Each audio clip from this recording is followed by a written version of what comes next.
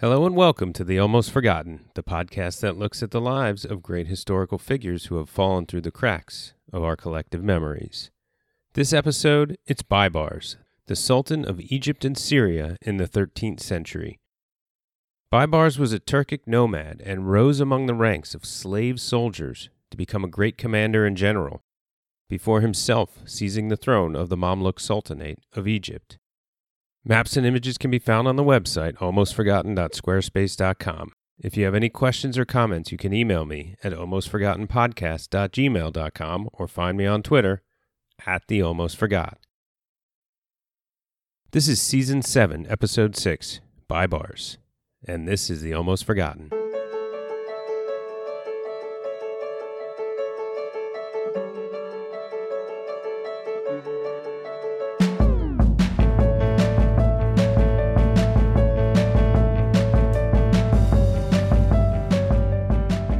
Baibars was born in the 1220s, somewhere north of the Caspian Sea. He was born in the lands of the Kuman-Kipchak Confederation, or Kumania, a state which covered a significant portion of the western Eurasian Steppe, a state that ceased to exist once the steppe horsemen from a bit further east got there. When Baibars was born in the first half of the 13th century, the front page story of the Daily World News was always about the Mongols. Genghis Khan united the Mongols in 1206 and conquered as far as he could ride until 1227. This included the Jin dynasty in northern China. The Song dynasty remained in central and southern China and wouldn't fully fall to the Mongols until the 1270s. Further south of China, India was fractured, with the Delhi Sultanate, a Mamluk dynasty ruling the north, and several Hindu kingdoms in the south. In Southeast Asia, the Khmer Empire had flourished under Jayavarman VII, Season 2, Episode 9, at the turn of the century, and remained at least somewhat strong, while the Kingdom of Thailand began to grow in power. The Majapahit dynasty of Java had begun to weaken the declining Srivijaya Empire in Indonesia. Across the Pacific, the cultures of the Andes were fractured. The Kingdom of Timor ruled the coast, while the Incans were a small kingdom centered on Cusco. Mayapan became the dominant city-state of the warring post-classical Maya. Mesoamerica had already seen the fall of the Toltecs, but had not yet seen the rise of the Aztecs. And North America saw the peak of ancestral Pueblo and Middle Mississippian cultures. Across the Atlantic, the Mali Empire was conquering the successor states of the Ghana Empire in Western Africa. The Kanem Empire held parts of Central Africa, and Makuria and Alodia, those Nubian kingdoms on the Upper Nile, were beginning to weaken. The Almohad Caliphate ruled northwest Africa and parts of Spain, although they were toppled by 1269. To their north, Aragon ruled the eastern Iberian Peninsula, Portugal the southwest, and Leon and Castile were united into a single crown. France was ruled by Saint Louis, the Crusader king, and we'll get to him, while Henry III ineffectively ruled England for much of the century. The Holy Roman Empire covered Central Europe under Frederick II, and the Kingdom of Sicily ruled over that island and southern Italy. Further north, the Teutonic Order ruled over Livonia, and on the other side of the Baltic was the Kingdom of Sweden. Sweden was consolidating, reforming, and growing in power, unlike its neighboring Kingdom of Norway, which was in decline. In Eastern Europe, the Kingdom of Hungary was devastated by a Mongol invasion in the 1240s. Also in the Mongols' sights were the Grand Duchy of Lithuania and the Kingdom of Poland, which had already been attacked and pillaged around that time. To the south of that, the Latin Empire ruled the area around Constantinople from 1204 until the Empire of Nicaea restored the Byzantine Empire in 1261. Central Anatolia was ruled by the Seljuk Sultanate of Rum and was eventually conquered by the Mongols in 1243. The Mongols also conquered the Khwarezmian Empire, which ruled over modern-day Iran and much of Central Asia, by 1231, and finally sacked Baghdad the jewel of the Islamic world, in 1258. This destroyed the already weakened Abbasid Caliphate, which didn't have much power but ruled over Baghdad and was also technically the one true caliphate at the time. So it was a big deal. When the Mongol Empire began to fracture in the middle of the century, the Yuan dynasty encompassed the eastern Mongol lands, led by Kublai Khan. The Chagatai Khanate ruled over Central Asia and Transoxiana.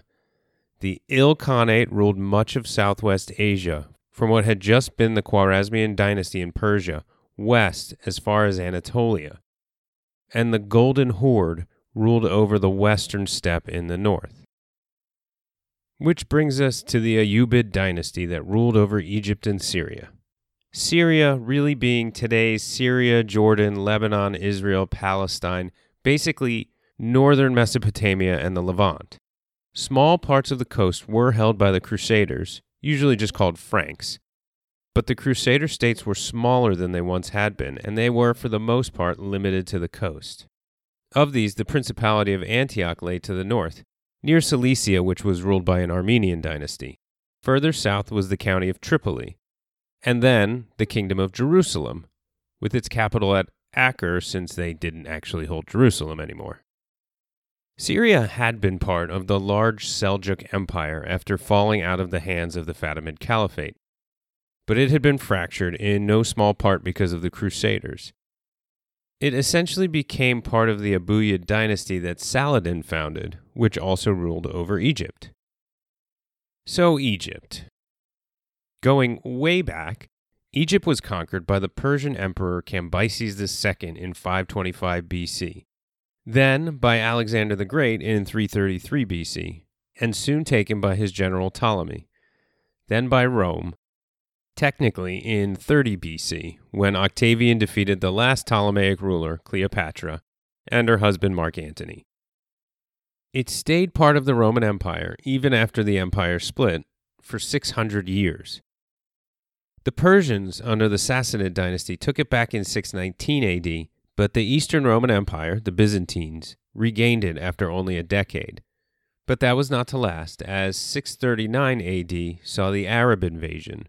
They did meet stiff Roman resistance, but eventually were able to take it after about 7 years of fighting. Then it was ruled by various caliphates. The Fatimids were in charge from the 10th century until 1171, when their vizier, a Kurdish member of a prominent family, seized power. His name was Saladin, and he greatly expanded his control beyond Egypt.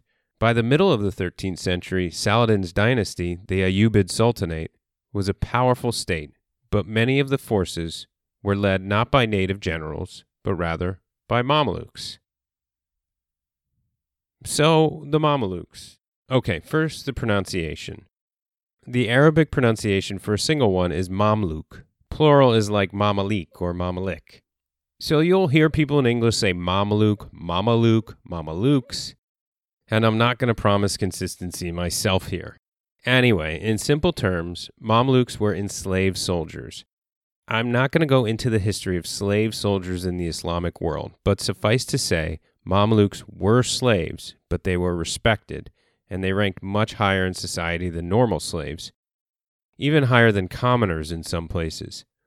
I have seen them described as enslaved mercenaries, and that's probably a good way to think about them. Baibars was a Mamluk, so let's talk about how that happened. He was born a steppe nomad, part of the Kuman-Kipchak Confederacy. Located in the western half of the Eurasian Steppe, they saw the Mongols in the 1220s. And in the 1240s, Baibars' tribe fled to a place where they thought they were safe. But Baibars' people were eventually attacked, not by the Mongols, but by the people of the region where they thought they were safe, and he was enslaved. He may have been about 14 years old, and so he became a slave soldier, a Mamluk. The Egyptian Sultan al-Sila had a whole army of Mamluks. According to Abdul Aziz Cowaiter in his book Baibars I, quote, as soon as al-Sila became crown prince, he decided to build up a special force consisting of carefully chosen Turkish slaves who would be loyal solely to him. The westward advance of the Mongols had driven the Kipchak tribes from their territories. A flourishing market had grown up in prisoners captured from these tribes." Unquote. Al-Sila had dealt with disloyalty from his own emirs, but the Mamluks, they would owe loyalty to him. He would train and educate them, and he would replace his ungrateful officers with these men. He soon had an army full of Mamluks, slaves before they met him. While still technically enslaved, they were now rich and powerful soldiers.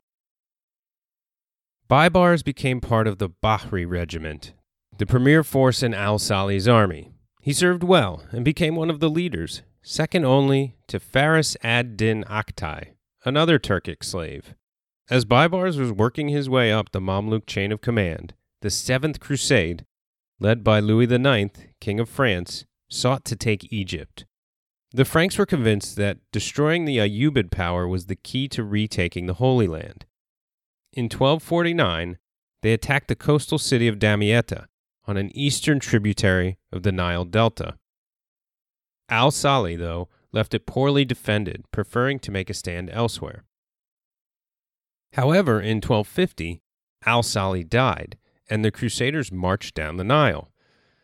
The Sultan's widow, Sajar al-Dur, sent for her son, Turan Shah, and led the state as it prepared to defend itself.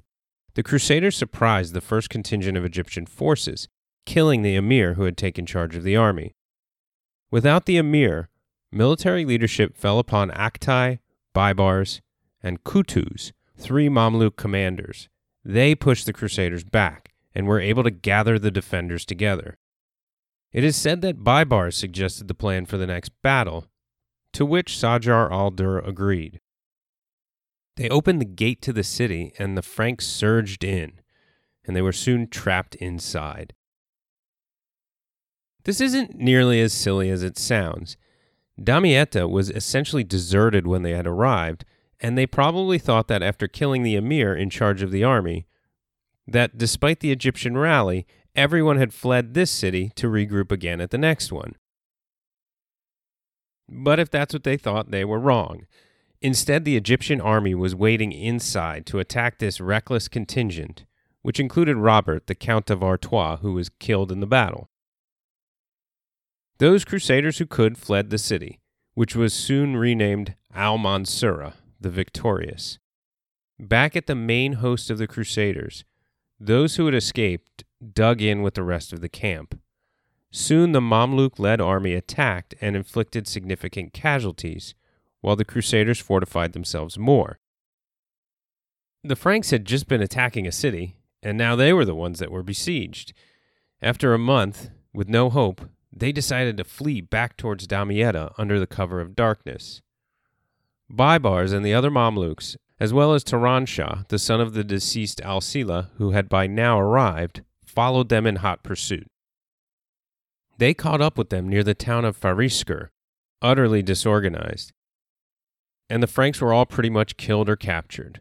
Louis IX was among the captives, along with thousands of his compatriots. Louis was ransomed, and the Seventh Crusade was over. Turan Shah became Sultan, but he seems to have done something to annoy the Mamluks, perhaps promising them, specifically Aktay, rewards for their loyalty that he never intended to deliver. Turan Shah was in a tight spot, though. He had his own Mamluk army, but the Bahri regiment had just crushed the invading Crusaders and helped him secure his throne. Now maybe if he had rewarded them, truly rewarded them, they would have been loyal to him. It is what his father had advised him to do. Instead, he feared their power in court, and he seems to have started putting his men into places of power. The Bahri regiment feared they would be dissolved, lose all power, maybe even be imprisoned, or who knows what. So they decided to secure their position by murdering Turan Shah. Some sources say it was Baibars who led the attack. Some say it was Aktay, but either way, the disaffected Mamluks killed the Sultan. In his place, the emir selected Sajar al-Dur as the new Sultan. Well, Sultana, actually. It was Turan Shah's mother, the widow of Al-Salih, and she was probably picked because there were too many rivalries among the men of Egypt and Syria. But the Bahri Mamluks would remain loyal to her in memory of her former husband. Not surprisingly, not all of the emirs of the realm supported this unconventional pick, and regions in Syria broke away. In order to secure her throne, she married Iz al-Dun Aibak, a Mamluk commander of a different regiment than Baibars. Aibak suddenly became the most powerful man in the Sultanate, and in May of 1250, he was named Sultan. But this was also unconventional, since he was a slave soldier, and after only 5 days, the emirs decided to name a 6-year-old Ayyubid from Syria as the Sultan. Aibak, however, remained the most powerful man in the Sultanate, essentially the regent. As strong as Aibak was, he worried that Aktai was too powerful, and he knew that Aktai's Bahri regiment remained a threat. Over the next few years, Aktai had a few more impressive victories against the Crusaders, and he began to consider himself just as important as Aibak. Aibak didn't like it, so, although it took a few tries, he managed to have Aktai murdered in 1254. Baibars and some of the Bahri officers immediately fled to Syria, where Aibak's influence was weak.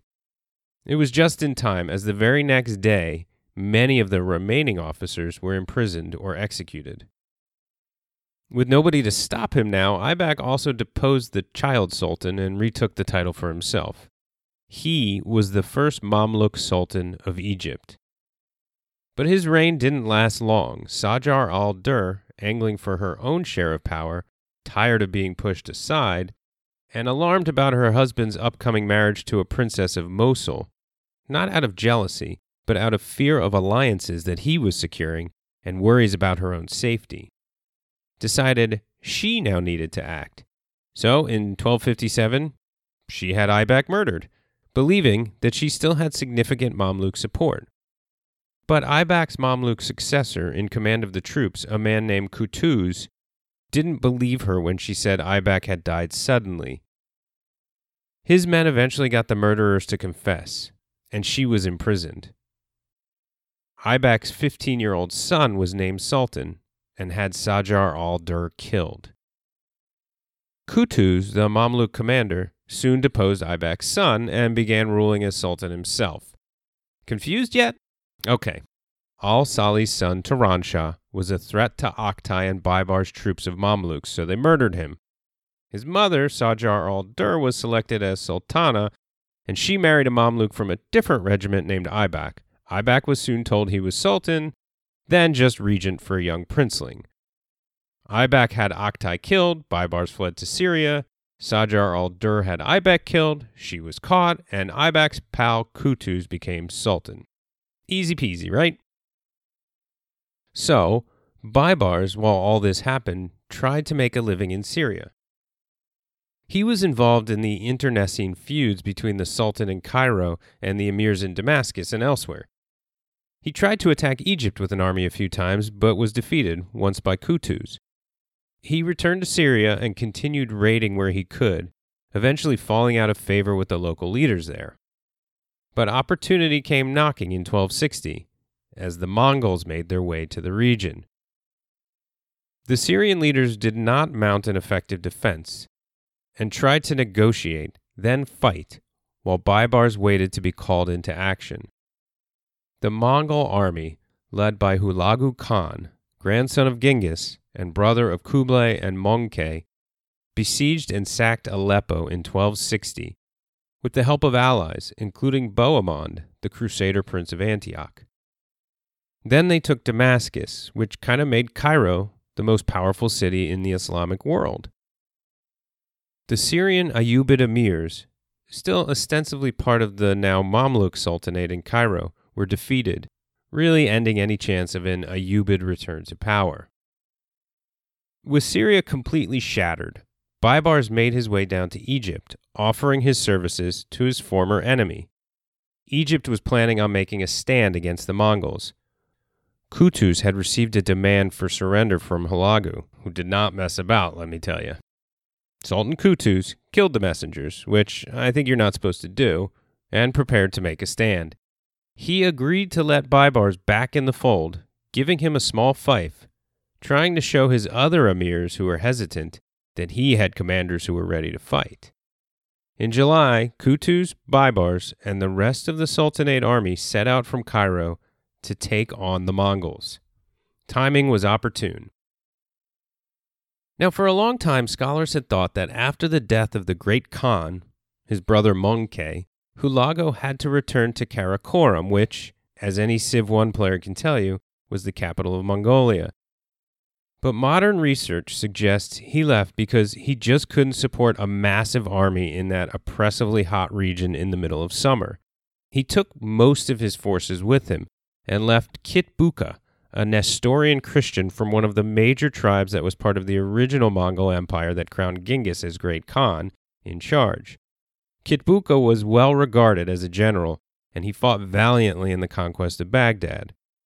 Upon learning of the Sultanate's march out, he went to meet them. Baibars led the advance battalion, which set up in Gaza before Qutuz arrived with the bulk of the army. They marched up to Acre and were resupplied by the Crusaders of all people, who at this particular moment feared the Mongols more than the Muslims. Baibars was then sent to locate the Mongol force, which he did near Ain Jalut, or Goliath's Spring, to their southeast, not far south of Nazareth. He sent word to Qutuz and took up a position in the mountains, overlooking the Mongol forces. Baibars laid out the plan, and he had Qutuz hide in the highlands in reserve. Baibars and his army began to attack and retreat, until Kitbuka finally took the bait and ordered a full attack. This wasn't like the steppe archer classic attack and then retreat while firing arrows, keeping the enemy tantalizingly close but never able to catch you. Rather, Baibars was trying to pull Kitbuka into the highlands, where Qutuz was hiding, as his Mameluke forces were making quick strikes and not heavily engaging.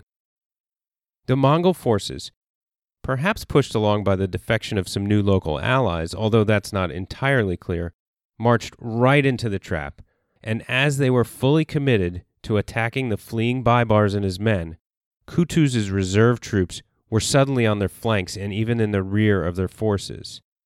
The Mongols were surrounded, and they knew it, so they tried to fight their way out. They succeeded in pushing back the Mamluk left side, but at just the right moment, Qutuz himself charged in and rallied his troops. Despite being able to flee to a nearby town and rally somewhat, the Mongols were eventually crushed, and they had to retreat. Kitbuka was killed because of his pursuit of Baibars' force of Bahri Mamelukes, perhaps lulled into a false sense of security. Cowaiter writes, quote, "The Bahri's tactics and excellent training must have surprised the Mongols, whose experience with the Muslims in North Syria would have given them the wrong impression of the strength of the Egyptian army," unquote. With this victory and withdrawal of Mongol forces from the region, Qutuz reunited Egypt and Syria under one sultanate again, thanks in no small part to the help of Baibars. And while saying the Battle of Ain Jalut saved Islam, which I've seen written, seems to be a bit of an exaggeration considering the Golden Horde was already converted, this was a major step in stemming the tide of the Mongol advances into the Islamic world, and one of the first truly major victories over a Mongol invasion. Qutuz was going to reward Baibars for all he did. At least that's what he said. Baibars was supposed to get Aleppo as his prize, a hugely important city in North Syria. But being emir there would be quite a power base for this former enemy, and so Qutuz rescinded his promise. Who knows if he ever meant to keep it? Maybe he figured he could make empty promises before fighting the Mongols, because what are the chances all these people he promised the same lands would survive anyway? Baibars obviously wasn't happy, and old wounds opened up again. Qutuz had been one of Aibak's leading commanders, no doubt complicit in the murder of Aktai, Baibars' commander. The Bahri knew Qutuz might decide to dispose of them once again. Qutuz knew of the discontent, and he returned to Cairo with Baibars. Cowaiter suggests this is because he knew it would be too dangerous to have Baibars left alone in Syria, or even murdered there with so many allies around. There are multiple stories as to how it happened, but what's important is that Qutuz was soon assassinated, quite possibly by Baibars himself.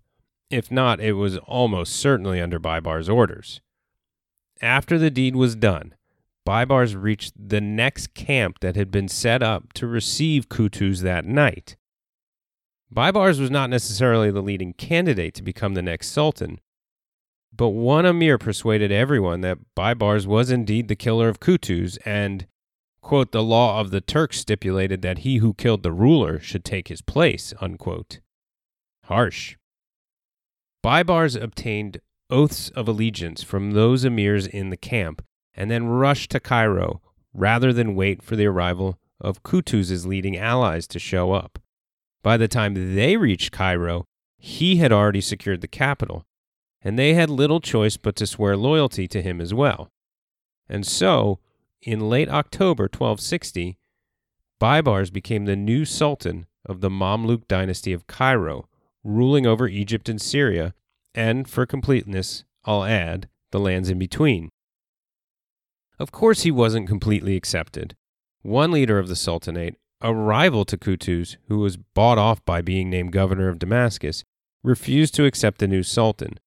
Some other emirs in Damascus did declare for Baibars, and they made off toward Cairo, so this guy sent forces to attack them, but was defeated.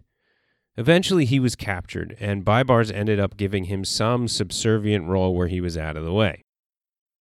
Baibars focused his efforts on other important members of his sultanate who, didn't want to be part of his sultanate.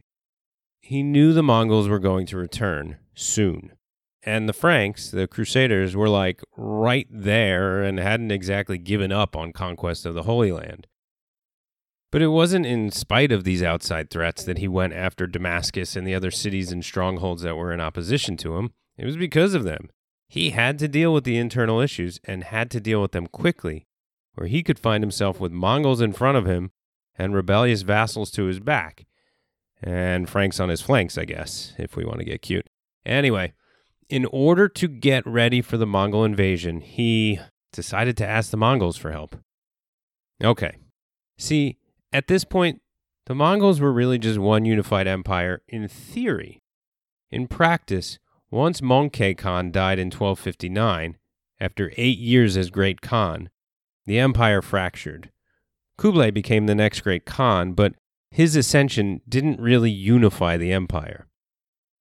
The two Western Khanates, Hulagu's Ilkhanate and the Golden Horde, had cooperated in attempts to subdue the Middle East. But there was tension between Hulagu and Berke, the Khan of the Golden Horde, in the late 1250s. These started out as interpersonal issues between Hulagu and some of the Golden Horde commanders assisting his conquest. But Berke was Muslim, and some say he was upset with the way Hulagu completely disposed of what was the Muslim caliphate of the time, the Abbasids. The Ilkhanate was also given some lands in the Caucasus that Berke thought should be his.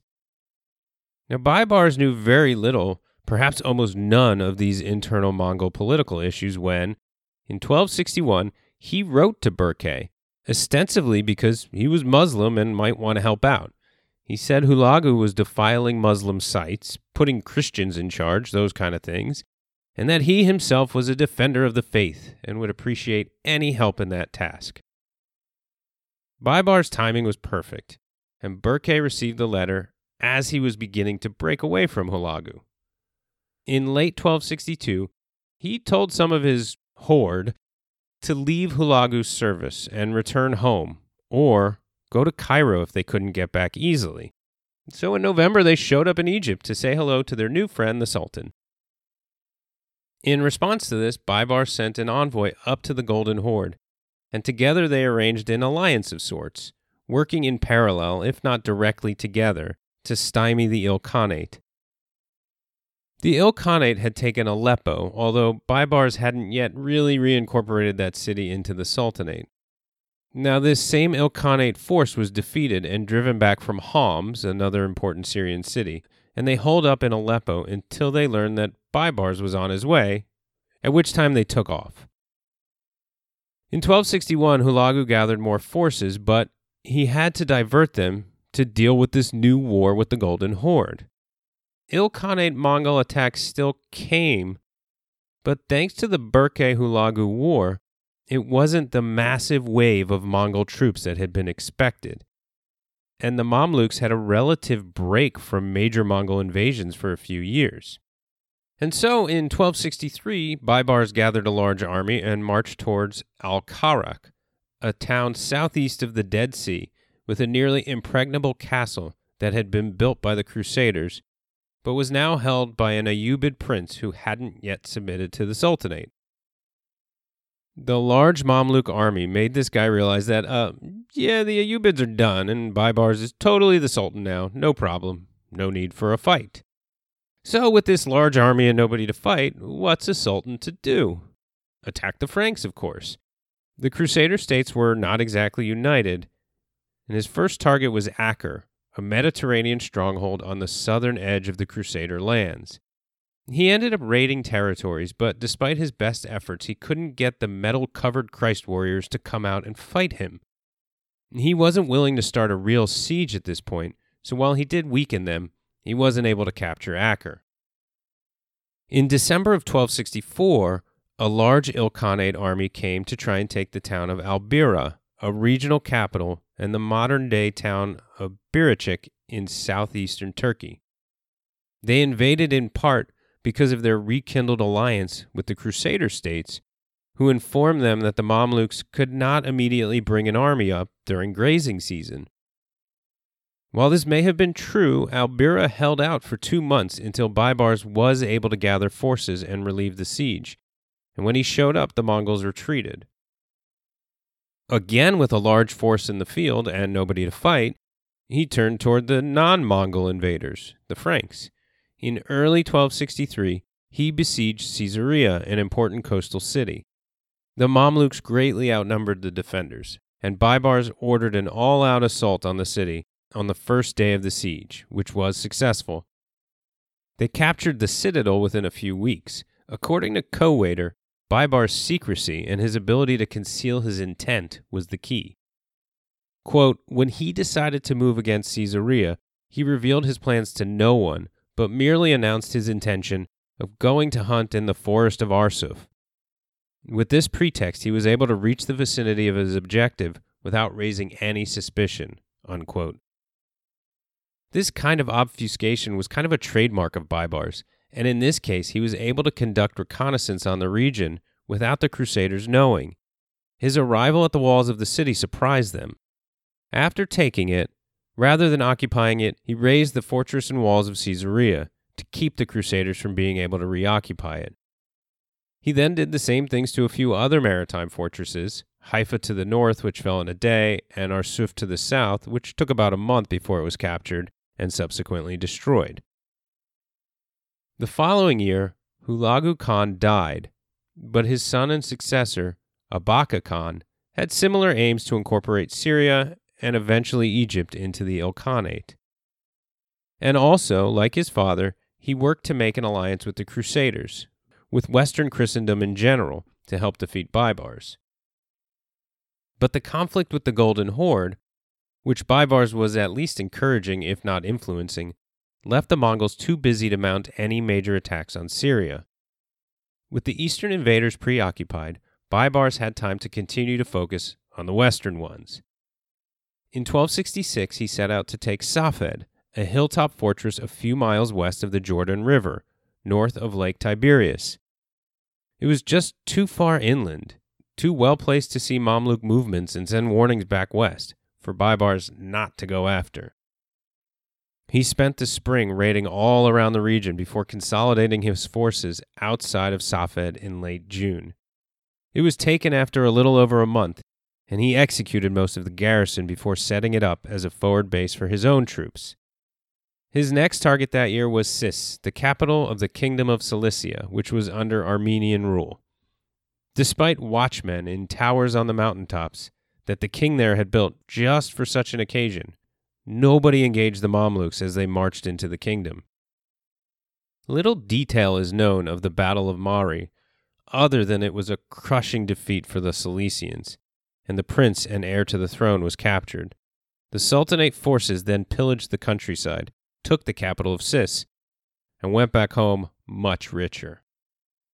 Late the following year, Baibars set out once again to mess with the Crusaders. He marched out with a large force, and look, it's the same stuff over and over with this guy. He took a bunch of Crusader fortresses. That's just what he did. It's getting boring, to be honest. Anyway, he went after the territory of Bohemond VI, the descendant of Robert Guiscard, Season 3, Episode 4, who was Prince of Antioch and Count of Tripoli.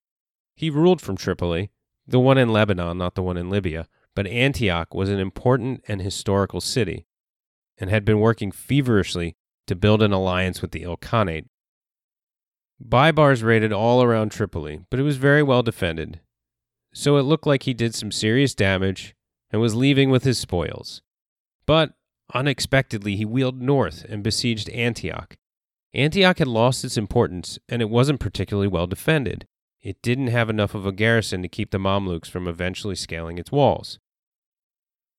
Despite promises of mercy, the Sultan showed none upon capturing Antioch in May of 1268. Sources say he slaughtered well over 10,000 and enslaved many more than that. The 1,500-year-old Seleucid capital basically was uninhabited after that point. Further, without that large city to support the inland fortresses, the whole Principality of Antioch ceased to be. Baibars continued to raid Crusader territory, which scared the daylights out of Western Europe. James I, King of Aragon, after corresponding with the Ilkhan Aqaba, sailed out from Barcelona in late 1269, because when you're a tough Spanish king and leader of the Reconquista, sometimes you just gotta rescue the Holy Land yourself. He was quickly defeated by bad weather and turned back, but a contingent of Aragonese forces did make it to Acre. The people of Acre were probably pretty excited to see more soldiers arrive, until they remembered that Crusaders new to the region always just wanted to go attack, and the locals were happy to keep the treaties that were stopping the Mamelukes from attacking them. Not that Baibars was always heeding these truces. Anyway, they went out to teach him a lesson, ran into an ambush, and the crusade was over so quickly it doesn't even get a number, it just gets lumped in with the next one. So, the next one. King Louis IX of France, who had already been on crusade once, was planning a real honest-to-goodness Eighth Crusade, and Baibars heard about it. He returned to Cairo in early 1270 to make sure his defenses were in order. Initially intended probably to recapture Antioch and Caesarea, instead they decided to go after Tunis first in the west. King Louis died during the siege of Tunis, which essentially ended that threat, although it did keep Baibars out of Syria for a year. Just 1 year, though.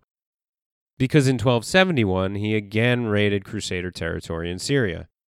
He raided the area around Tripoli before turning in February to the stronghold of the Knights Hospitaller, the Crac de Chevalier, a strategically located castle. Today, it is one of the best preserved medieval castles in the world, certainly the best preserved Crusader castle. He besieged the castle for over a month before breaching the outer walls, but eventually he still stared up at a seemingly impenetrable inner keep and thought, "Ooh boy." But according to King in his article, The Taking of Le Crac de Chevalier in 1271, quote, Al-Malik az-Zahir Rukin ad-Dunya wad-Din Abul Fath Baibars had not risen from slave soldier to a victorious sultan for nothing. Reflecting that the knights were probably even more downhearted than himself, he tried his luck with a forged letter in the reasonable hope that they would be unwilling to scrutinize it too closely, unquote. He had forged a letter to the Hospitallers from their Grand Master, giving them permission to surrender, and no doubt desperate for just that letter, they didn't even notice it was in Arabic. Okay, it probably wasn't in Arabic, and they surrendered. This time, there was no massacre. The defenders were allowed to make their way to the Crusader states. Baibars might have been glad to have so many people left to tell the story of his taking a castle that even Saladin had tried and failed to capture. After this and a few more castle takings, He negotiated treaties with the Templars and the Hospitallers with favorable terms. Bohemond, without the knightly orders to defend him, was in a spot of trouble, as the Mamluks began to look toward Tripoli. But then, a little offshoot of the Eighth Crusade in Tunis caught the attention of the Sultan. See, Prince Edward of England had arrived in Tunis, too late to do anything. So he caught the next boat to Outremer and showed up to lay some knightly smackdown on the infidel. Of course, that didn't happen, but according to Co-Waiter, quote, the mere fact of his arrival probably saved Tripoli from the end Baibars was planning for it, unquote. First, offering terms that Bohemond, despite being desperate for peace, could not accept, Baibars reduced his demands upon hearing of Longshank's arrival in May. A 10 years peace was signed, and Baibars instead went and took Montfort, the only Teutonic castle in the Holy Land. The defenders surrendered after the outer walls were breached, and they were given safe passage to Acre. Edward did not have enough of an army with him to actually relieve the siege. Baibars continued his treaty-making, adding Tyre to his list of non-belligerent, non-allies who weren't going to help the crusade. He then tried to attack Cyprus, but this expedition was a complete failure. Edward, meanwhile, had reached out to Aqaba to send a Mongol force to help him out. The Ilkhanate had bigger fish to fry as usual, but they did send some troops. Before they arrived, though, Edward raided Nazareth and killed some folks there. His brother Edmund showed up with some more troops, including the King of Cyprus and his forces. In late October, the Mongol force finally showed up, not a truly massive force, but something like 10,000 cavalry. They sent the Aleppo garrison running, along with a bunch of refugees, and raided further south. They withdrew to the other side of the Euphrates by the time a strong enough Mamluk force was able to reach the area, and while they carried off significant treasure, the threat from them ended for the time. While this was happening, Edward led an attack against the town of Kakun. He defeated a contingent of the Sultan's forces there, probably killing and capturing allied Turkmen before heading back towards Acre. Baibars started to besiege Tripoli and also raided around Acre, where Edward was able to push the Mamluks back. Edward, though, realized he would never have the unity, and therefore the forces, to do much damage against the Mamluks. Baibars, for his part, was probably unaware of exactly how united the Crusaders were, and didn't want to commit to a full-out war with them, not knowing if the Ilkhanate was waiting to strike. Both sides saw logic in a cessation of hostilities, and by 1272, a 10-year truce had been negotiated. Edward soon headed back to England, although not before thwarting an assassination attempt. Some sources place this attempt on Baibars, others are not so sure, but it does seem to have been an actual assassin, one of the Hashishiya, the Nizari Ismaili sect, known in English as the Order of the Assassins, and the source of that word. Speaking of the Hashishiya, they had controlled some territory and held some castles, although Hulagu's invasion had put an end to most of their power. They still hung on, but by the end of 1271, Baibars had taken their last fortress and absorbed them into his sultanate. They remained feared, but soon faded into obscurity. Although the Eighth Crusade had ended and Edward returned to England to fight Mel Gibson, the war with the Ilkhanate remained.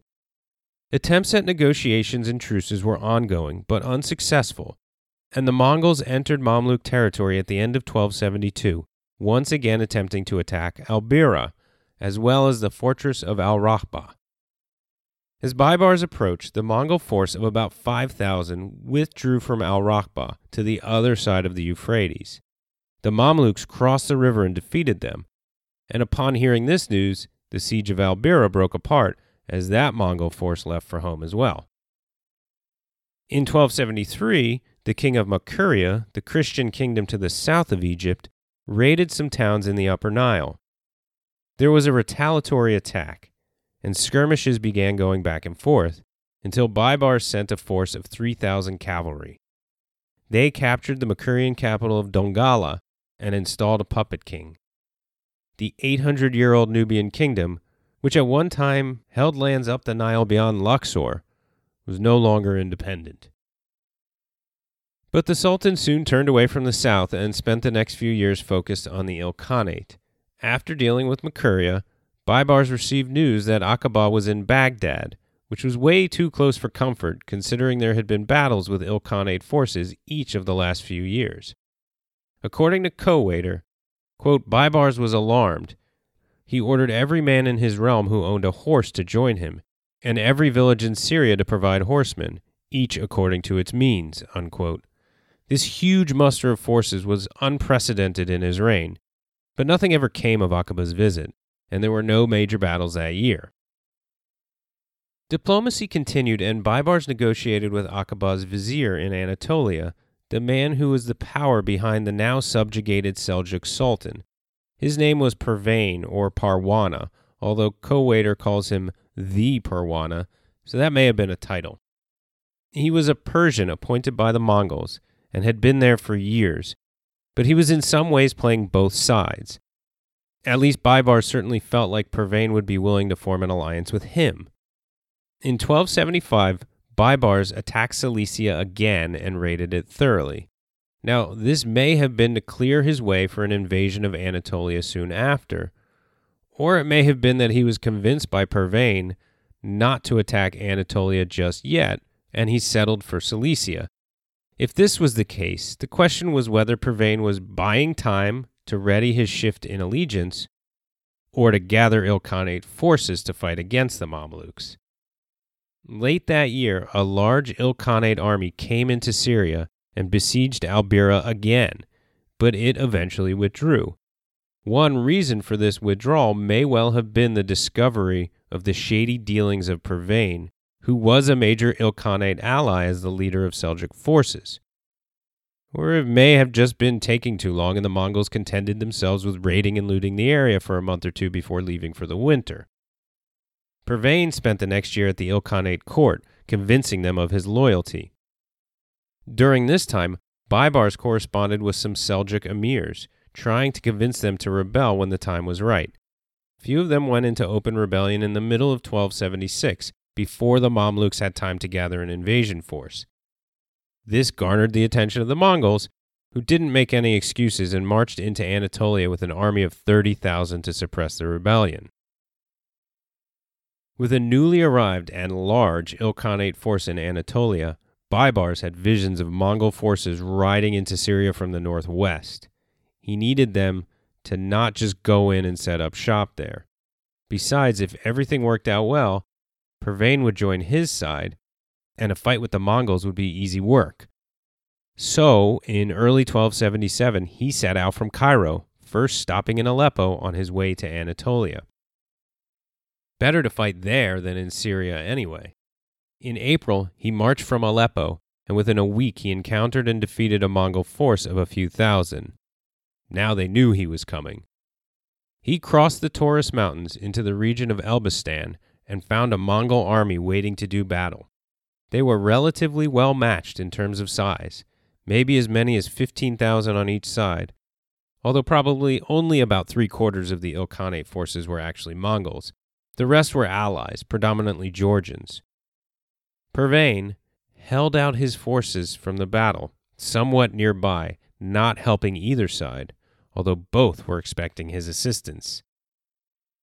According to Co-Waiter, quote, when the fight began, the left wing of the Mongol army rounded on Baibars' flank and charged his standard-bearers, penetrating his right wing. Observing this, Baibars himself called up reinforcements to support the right wing and enable it to withstand the onslaught of Mongols, unquote. Solidifying his right wing, his left began to crumble, but he shifted forces again, and he charged into the fray himself. He was able to push back the Mongols, who had trashed his left wing, and overwhelm them in the end. Rather than flee, many of the Ilkhanate forces dismounted and fought to the death. It was a massive victory for Baibars, who killed or captured at least half of the enemy forces, if not more. From there, he was able to march to Kayseri, the Seljuk capital in central Anatolia, without too much opposition. He occupied the city by the end of April. Pervain reached the city first, scooping up the Seljuk Sultan and fleeing to another city. He, of course, also sent his congratulations to Baibars. And then he sent word to Aqaba saying now was the time to send a force to crush Baibars, who had limited supplies and was probably overstretched. Baibars either got intelligence of a new Ilkhanate force massing, or was just smart enough to know when he couldn't maintain his position indefinitely, and he withdrew back across the Taurus Mountains within a few days. Aqaba did indeed send a large force, but once he learned Baibars had returned to Syria, he pulled them back, not wanting to risk an invasion of the Sultanate itself. He did, however, have Pervain executed for all of his double-dealing. That was Baibars' final campaign. He died, fittingly, not in Egypt, but in Syria, in Damascus. There is debate on how he died. He may have been poisoned, or he died from drinking too much kumis, a fermented horse milk similar to, but more alcoholic than kefir. It's possible, too, that the kumis was poisoned, and interestingly, that the poison was actually meant for someone else. Whatever the cause, by the summer of 1277, the Sultan was dead, probably in his mid-50s. After his death, his son Al-Said Baraka succeeded him, but he was only 17 when he took charge, and he might not have had the backing he needed. Not learning the lessons of Turanshah, he schemed to supplant some of his father's men whose power he feared. They rebelled and put Kalawan in charge. Kalawan was a contemporary of Baibars, another slave born in Kipchak lands who eventually rose through the ranks to be a leading Mamluk general and eventually sultan. He defeated a massive Mongol and allied invasion of more than 40,000 soldiers in 1280 at Homs, which had been Aqaba's true response to all the defeats of his smaller attacks over the years. The Mongols had a few victories, but a defeat in 1303 near Damascus was their last real attempt at invasion of Syria. The Mamelukes were able to kick the Crusaders out of Acre in 1291, which left only minor outposts in the Levant and basically ended the Crusader states. The Mamluks were never really able to expand beyond Egypt and Syria, but they held them for over a century, essentially just as Baibars had established, the most powerful Muslim state, at least west of the Hindu Kush. That lasted until 1400, when Tamerlane invaded Syria and sacked Damascus, ravaging the city. He killed enough people that there's literally a part of Damascus called the Tower of Heads, after what was left in that field after Tamerlane was done with it. Anyway, he moved on to fight the Ottomans rather than towards Cairo, so Egypt was spared. Tamerlane defeated the Ottomans too, but they eventually recovered and grew in strength. In 1516, after years of conflict, a large Ottoman army invaded Syria and conquered first Aleppo, then Damascus. In 1517, they took Cairo, and the Mamluk Sultanate was no more. It had lasted over 250 years, in no small part because of the government that Baibars was able to build. Baibars was an able administrator, and he enacted reforms that helped to create a state out of the Mamluk Sultanate of Cairo. Cairo was the center of the Muslim world under him, and he did what he could to advance it. He built mosques, he encouraged science and medicine, and he greatly improved the reliability of the postal system, essential for ruling an empire. But it all came at a cost.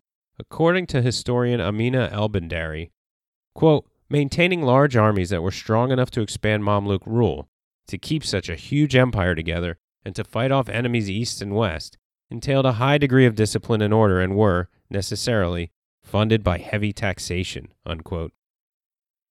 Besides administration, Baibars helped keep the most powerful Muslim kingdom alive and well during a time when many were falling to conquest. Despite this, it is hard to think of him as a truly religious man. He took in refugee Abbasid leaders and declared the caliphate to be alive and well in Cairo.